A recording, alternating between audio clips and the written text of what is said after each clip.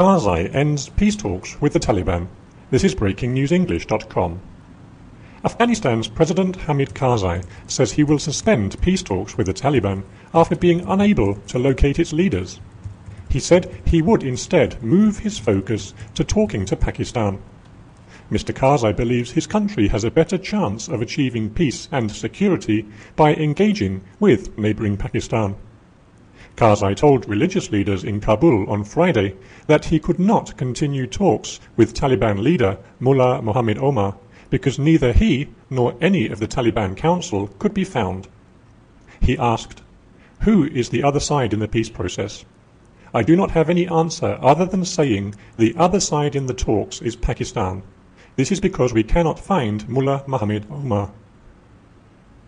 President Karzai's statement comes days after the assassination of former Afghan President Burhanuddin Rabbani by a suicide bomber. The Taliban has neither confirmed nor denied responsibility for Mr. Rabbani's killing, although President Karzai believes the group was responsible.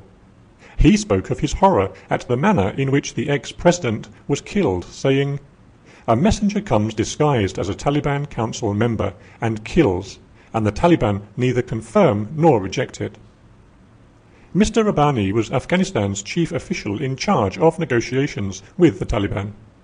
Mr. Karzai said the assassination convinced him to focus on dialogue with Islamabad. It is the latest in a series of high-profile killings of Afghan officials.